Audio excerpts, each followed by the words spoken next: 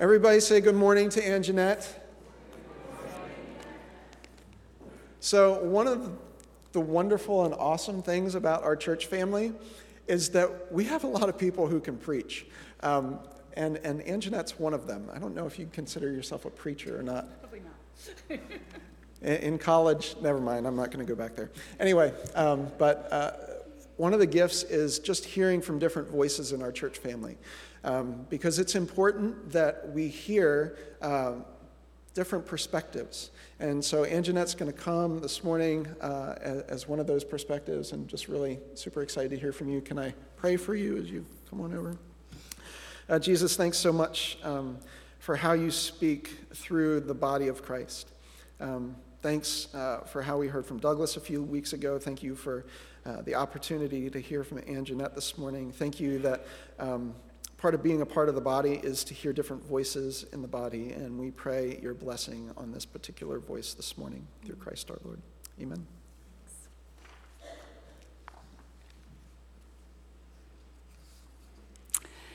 So I had declared long ago that I would never, ever have an artificial Christmas tree.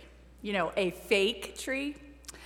I drew a very clear line, and this would always be true for me. There would always be the smell of pine in our home. We would joyfully make the trek with saw in hand to identify that family tree for the year and to chop it down and don it with our ornaments, water it regularly, and clean up each fallen pine needle with a smile.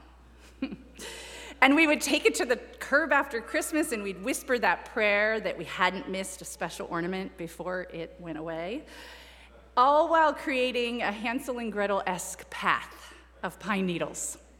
And we would do it gladly. Until this year. See, I started to think about the yearly cost and the potential toll on the environment, and what if we brought a used tree into our home that could have a positive impact and reduce consumerism? And so an artificial tree it was, purchased straight from Facebook Marketplace. And so on an artificial tree, there was no trek, there was no saw, there was no pine scent, there was no sap, and it was amazing. Amazing, easy, pre-lit, beautiful, and it was right for us. And so I swallowed my I never and celebrated the merits of both live and not so alive Christmas trees. I didn't miss our real Christmas tree, but I did have to sit back and wonder why I ever drew such a line. Have you ever said, I would never fill in the blank? Or I could never embrace that idea, or maybe even I could never connect with that person, or I could never understand them, only to need to swallow those words. You know, the moment when you realize you didn't know what you didn't know, and you maybe didn't have all the information or the perspective, or your circumstances changed, or your heart changed. And the line you drew could no longer stand. Well, last week as a church family, Joshua led us through considering what it means to engage with Scripture, and we explored approaches and practices and resources that could lead us deeper and more intentionally into hearing from God as we engage His Word. And we sat with this idea that the main purpose of Scripture actually is to reveal the person of Jesus. That the Old Testament revealed that the Savior was coming, and the New Testament considers the implication of Scripture for the lives of the Jews. And while this time this morning is not necessarily going to be instructive as to how to engage with Scripture, my hope is that it will be illustrative, that it'll show us the intricate weaving together of the old and the new, the presence and the work of the Spirit. And the way we grow through engaging, through challenging ourselves, and for looking for lines that we've really drawn unfairly and unnecessarily. And hopefully we'll be willing to pull out an eraser, some whiteout, maybe even a fresh sheet of paper. And this morning we're going to do that by looking at two of the lectionary passages for this Sunday. So we'll briefly consider Isaiah 42, and then we'll delve more deeply into Acts 10. Okay, so as we turn to Isaiah 42, I want to give you some context, some information that was new to me as I studied this passage. So this passage actually appears in the second portion of Isaiah that actually has become known as the second Isaiah. The second Isaiah addresses the Jewish exile to Babylonia that had followed the fall of the city of Jerusalem. And what we're actually reading in Isaiah 42 was written when this community of Jerusalem was fractured. So imagine this fractured community. We have one part of the community living in exile along the banks of the Euphrates, and we have another part of this community scratching out a living in their homeland. And the Jewish people, whether they found themselves in exile or in their devastated homeland, were feeling very spiritually dislocated. And I'm sure they couldn't help but wonder, did God have the power to protect them? Did he care for them? I love what one of the commentators, Richard Ward, said. He said, the covenant made with the wild, whispering God of Abraham and Sarah was now, it seemed, a broken promise. But in Isaiah 42, the prophet speaks to the people with a song, actually. And he stands with them in a space where the center used to be. He dares to speak a word of hope, to assure them that a center really is present. It's just hidden, perhaps by circumstances. And so as we read his song of hope, consider how this passage reveals the Jesus who is to come. So in Isaiah 42, here is my servant who I uphold, my chosen one in whom I delight. I will put my spirit on him, and he will bring justice to the nations. He will not shout or cry out or raise his voice in the streets. A bruised reed he will not break, and a smoldering wick he will not snuff out. In faithfulness he will bring forth justice. He will not falter or be discouraged till he establishes justice on earth.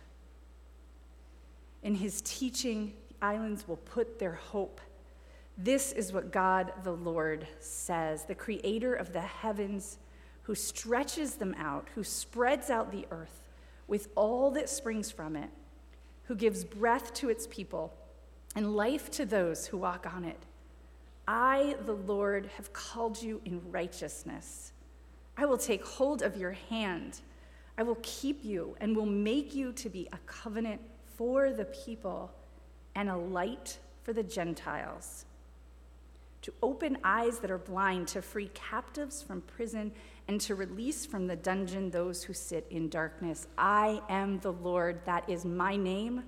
I will not yield my glory to another or my praise to idols. See, the former things have taken place, and new things I declare.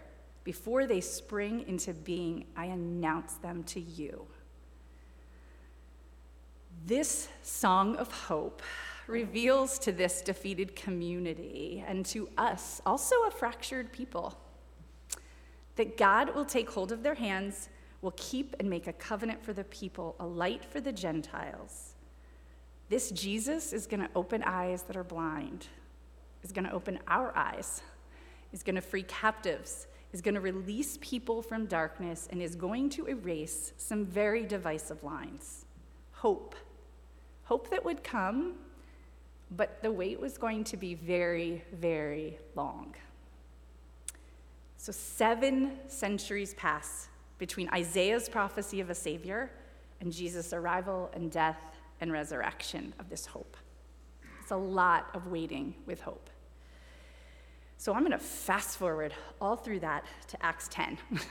Jesus has come, he's loved, he's taught, and he's now gone from the earth. And the Jewish people are working through the implications of this prophecy that had come to fruition. So they are working through the way of Jesus, what had been prophesied in Isaiah 700 years ago that they have just lived through and experienced. And they're working through what the way of Jesus actually means for them and for Rome and for others in Rome. And so today, we use their working out of this to consider what it means for us. So, Acts 10, verse 34. Then Peter began to speak.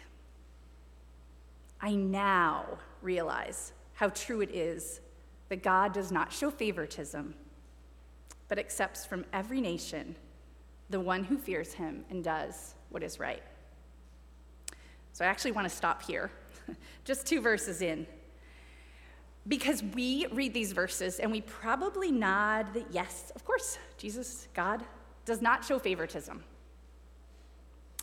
He accepts everyone from every corner of the world. It'd be easy to read this and we could just move on because, sure, we know that.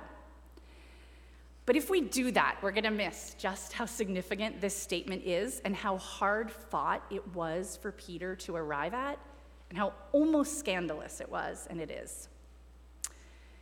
So part of reading and digging into Scripture that I love is the context, getting the context, knowing the speaker and the audience and the history, and just the role it plays.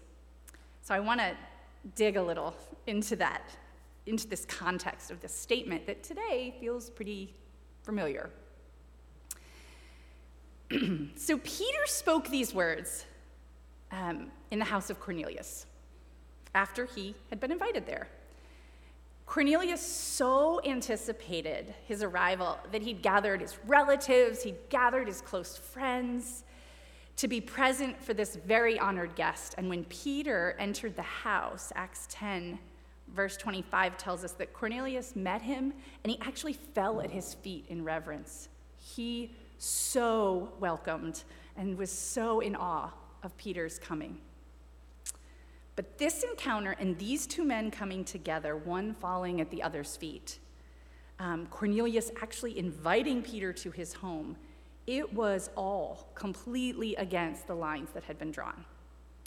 Cornelius was a Gentile and Peter was a Jew. And in these days, Jews and Gentiles kept their relationships very far apart.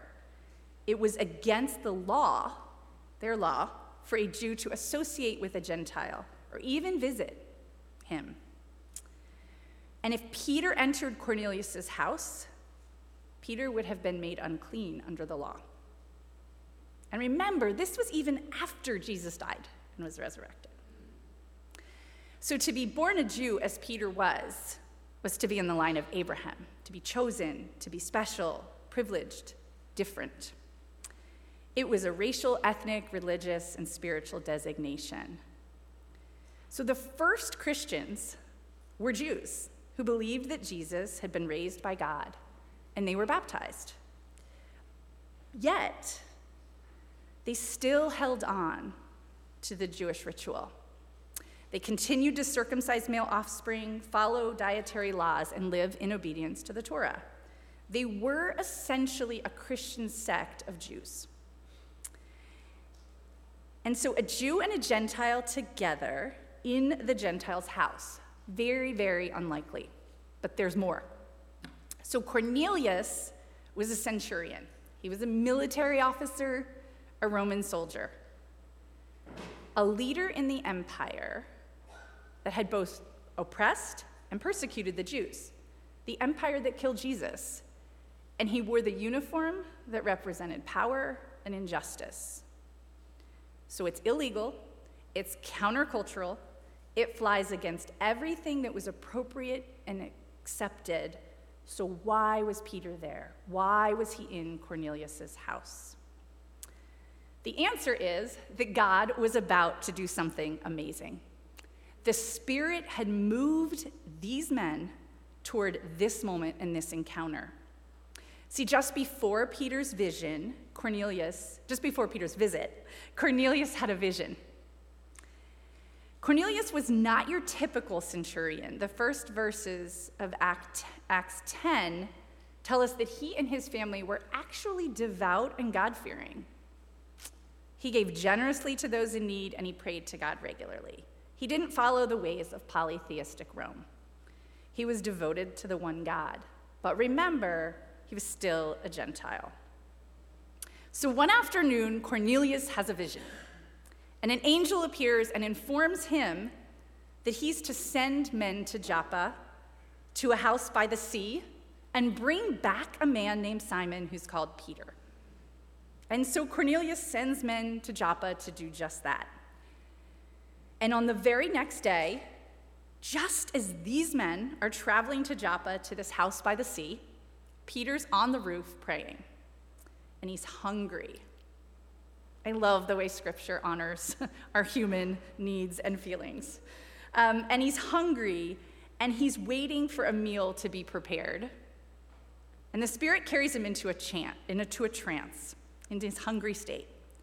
And Peter sees heaven open, and something like a large sheet is let down to earth. It contains all kinds of four-footed animals, reptiles, and birds. And he hears a voice, and it tells him to get up, Peter, and kill and eat. But Peter refuses. Of course not. I have not eaten anything impure. I've not eaten anything unclean. This is wholly against Jewish law. This is who I am. Peter has drawn a line.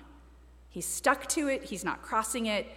He's challenged, and he stands firm in his conviction. But this voice, it says, do not call anything impure that God has made clean. But 3 times Peter stands firm. 3 times Peter says, I have drawn a line. And each time he's told not to call anything impure that God has made clean. So Peter is trying to understand this vision. What was God saying to him? What did it mean? It challenged him. It moved the line. Peter had lived through some unbelievable things. I mean, this was a close friend of Jesus, right? This guy walked on water. I mean, he was on the mountain when Moses and Elijah appeared, and Jesus was transfigured. He was told by Jesus to feed his lamb, that he would build his church upon him, Peter, the rock. But this vision, this message, it was opposite of everything he'd known. And he may not have realized it, but in this moment, the course of Christianity was about to change. And as Peter contemplated this vision, he's trying to figure out what this meant. These 3 men, whom Cornelius had sent, come to the gate of the house by the sea and call for him. And the Spirit, who's clearly working through all of this and through all of us, tells him that 3 men are looking for him, tells him to get up and to go down, and he does. And he meets the men, and he learns that Cornelius wanted him to come to his house so that he, as verse 22 tells us, so that he, Cornelius, could hear what Peter had to say. And I just wonder if Peter even knew what he had to say. He was still trying to figure out what this vision meant. But he goes on the 3rd day, and he and some brothers from Joppa travel and arrive at Cornelius' house. And this, my friends, is the beginning of what the Church of Jesus is all about. The church is about to be built, it's about to grow, and the lines are about to be erased. Peter's about to speak, and he's about to say something he did not fully embrace until that moment. The gospel's for everyone. No longer was salvation just for the Jews. No longer were circumcision and kosher cooking signs of a covenant relationship with God. No longer was Christianity a subsect of the Jewish religion. Now Christ's commission was understood and could be fulfilled.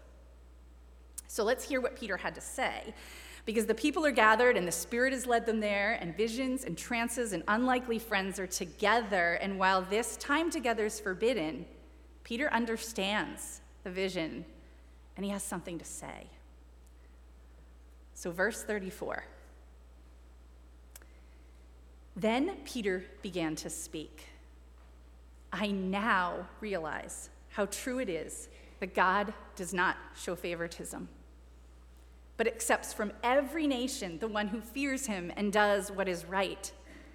You know the message God sent to the people of Israel, announcing the good news of peace through Jesus Christ, who's Lord of all. You know what has happened throughout the province of Judea, beginning in Galilee, after the baptism that John preached.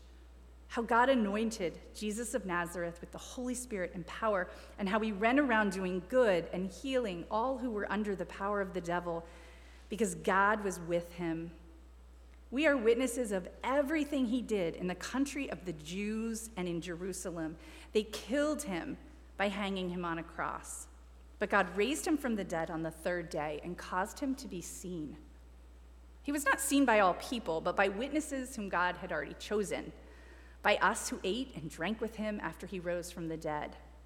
He commanded us to preach to the people and to testify that he's the one whom God appointed as judge of the living and the dead. All the prophets, including Isaiah, testify about him that everyone who believes in him receives forgiveness of sins through his name. So in this moment, Peter has opened the door for Christianity to spread to all, Jews and Gentiles alike. This vision wasn't just about clean and unclean food. In fact, the way of Jesus and his church are firmly built on the truth that there is no line separating the clean and unclean. We're all in. And as he's sharing, the Holy Spirit moves again and comes in what some call the Gentile Pentecost, and is poured out even on the Gentiles. They begin speaking in tongues and praising God. And Peter, in this moment of power and amazing revelation, declares that they have received the Holy Spirit just as we have. And they're baptized just as Peter and John and Jesus and all the Jewish Christians had been. And word spreads because the Gentiles have received the word of God. Peter's criticized for going into the house of the uncircumcised and eating with them because this is so scandalous.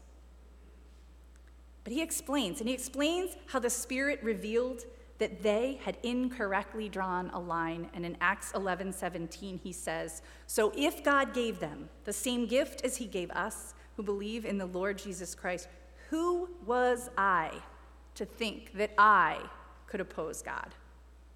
Peter shifted the entire course of Christianity because he didn't hold on white-knuckled to the lines he'd drawn. The way of Jesus, the life of following Jesus, is characterized by growth and submission to the Spirit's leading. We never fully arrive at complete understanding and knowledge. We will forever learn and need to think and rethink and allow our understanding to be developed and matured. I'm not suggesting we need to abandon all truth or that truth is relative, and I'm not suggesting we shouldn't stand firm in the solid truth of who Jesus is and what he came to do and the incredible power of the work of the Spirit in our lives. But I'm suggesting that we consider what we're holding on to and where we are drawing lines that are keeping us from a deep, intimate walk with Jesus and others. Because Jesus is alive, and he's got a plan, and we're part of it. I wonder what we might miss if we stand too firmly on beliefs and understandings that the Spirit is calling us to shift. I'm wondering who we might miss. I'm wondering where we're drawing lines about denominations or traditions or groups of people, or who Jesus is here for. Just because we're followers of Jesus does not mean that every conclusion we reach is accurate. Jesus speaks to us through Peter, because Peter was wrestling with what Jesus meant for Gentiles. But maybe today, we're people called to consider what Jesus means for those who are walking differently than us, those we don't understand. What does Jesus mean for those in power, for the marginalized, for those who can't get out of bed in the morning because their anxiety is crippling, for those who sink deeply into depression, for those who've had affairs, for those who've hurt too many people, for those who are illegal immigrants, for those whose child is making some really destructive choices, for those who are incarcerated, for those who share a vision of Jesus that we don't subscribe to, for those who don't sing hymns, or those who use a different translation of the Bible, for those who are struggling with addiction, for those who are struggling in the LGBTQ community, for those whose lives look differently than ours. Do we draw lines and blame and judge and decide who Jesus thinks these people are and what Jesus thinks of these people and what limits there might be to what he can do in their lives? Do we draw a line and put some people on the other side? Lutheran pastor Nadia Bolz-Weber likes to say that whenever we draw lines and we separate ourselves on this side of the line from the bad people over there, Jesus simply goes and stands with the people on the other side of the line. And so the only way to not be on the other side of the line from Jesus is to stop drawing lines in the first place.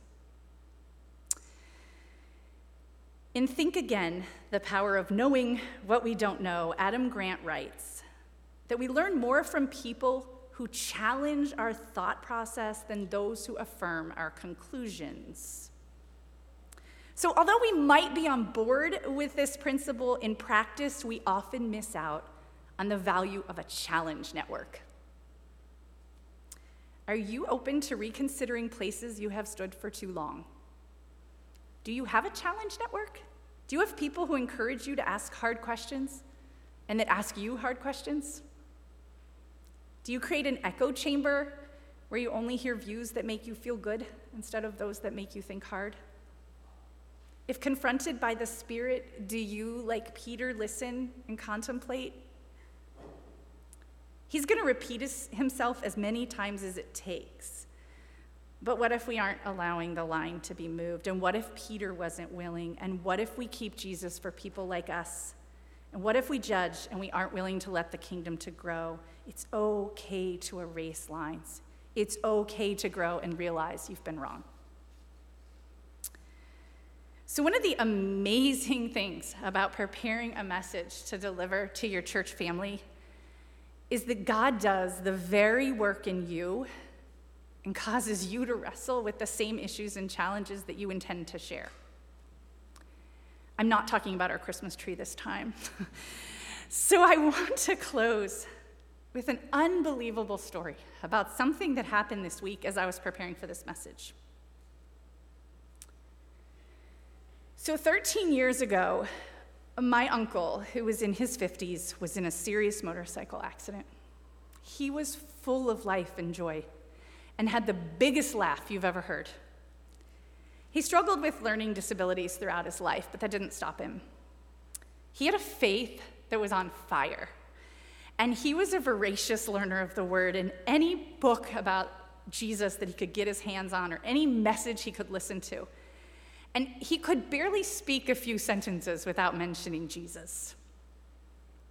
And what was interesting is that he had all of these notebooks filled with commentary and notes that he would write as he read scripture.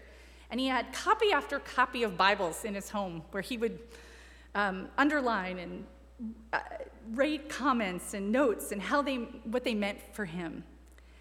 And I admired his passion and his faith, despite the struggle it might have been for him to learn.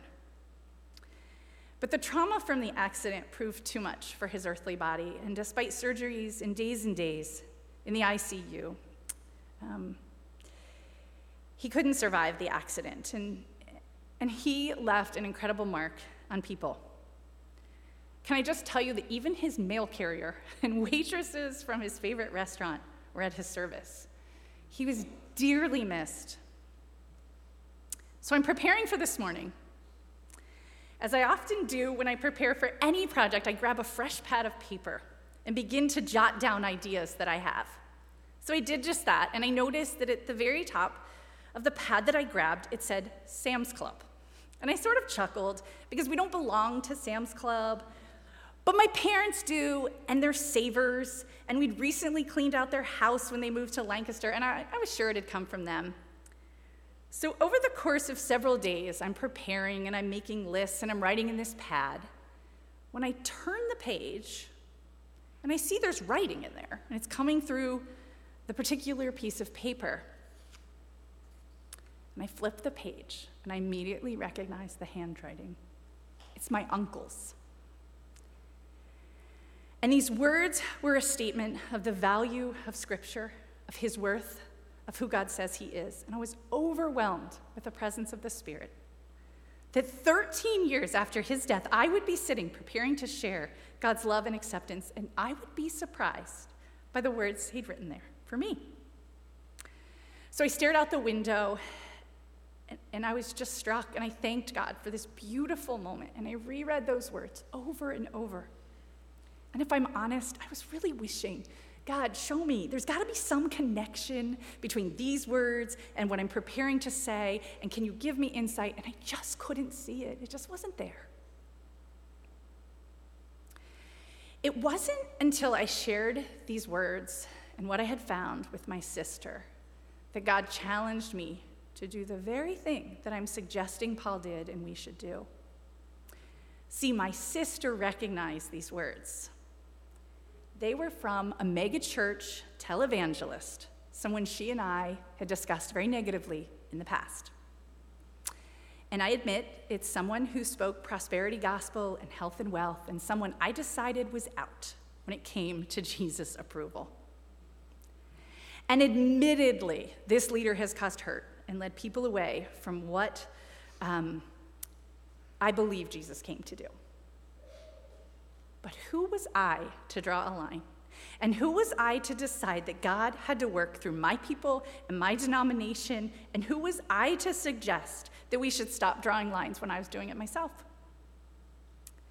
God used this leader and other people to soften my uncle's stubborn heart to him, to use him to help him grow and develop his faith. It might take some time to erase the line completely, but I'm committed to do that work because sometimes we focus more on what we're against than what we're for. The Spirit led me to that page at that time, 13 years later, as a pad of paper moved from my uncle's house to my parents' house and to my house and to my hands to teach me the very ways that I need to grow. Because as Isaiah said, Jesus came to open the eyes of the blind, including mine and yours. And Peter said God shows no partiality. And as Nadia said, the only way not to be on the other side of the line from Jesus is to stop drawing lines in the first place. And as Adam said, we learn more from people who challenge us. So what might God do through you and through us because we embrace growth and we embrace the movement of the Spirit? I'm excited to see. And because I love visual reminders, when you leave today, there are going to be some baskets of brightly colored, almost obnoxiously colored pencils with erasers, of course. So scoop one up and allow it to be a visual reminder in whatever way you're led. Maybe a reminder to pray or to seek the Spirit or to erase some lines or to write a new story, or to consider the person you need to approach, the group you need to understand better, the person Jesus is standing with that you're running away from. So let me pray for us. Jesus, we implore your Spirit and we ask you to move in incredible ways in our hearts and in our minds and in our church and in your church and in all your people. I pray that you would show us where the lines have been drawn that we need to get rid of, Lord. Open us to step in the direction of those we judge. Thank you, Lord, that you made it clear that you are here for everyone. Thank you that no one is beyond your reach. Thank you that you teach us over and over again through our days, through your love, and through your Spirit. Lord, help us to grow. Help us to look more like you. In Jesus' name, amen.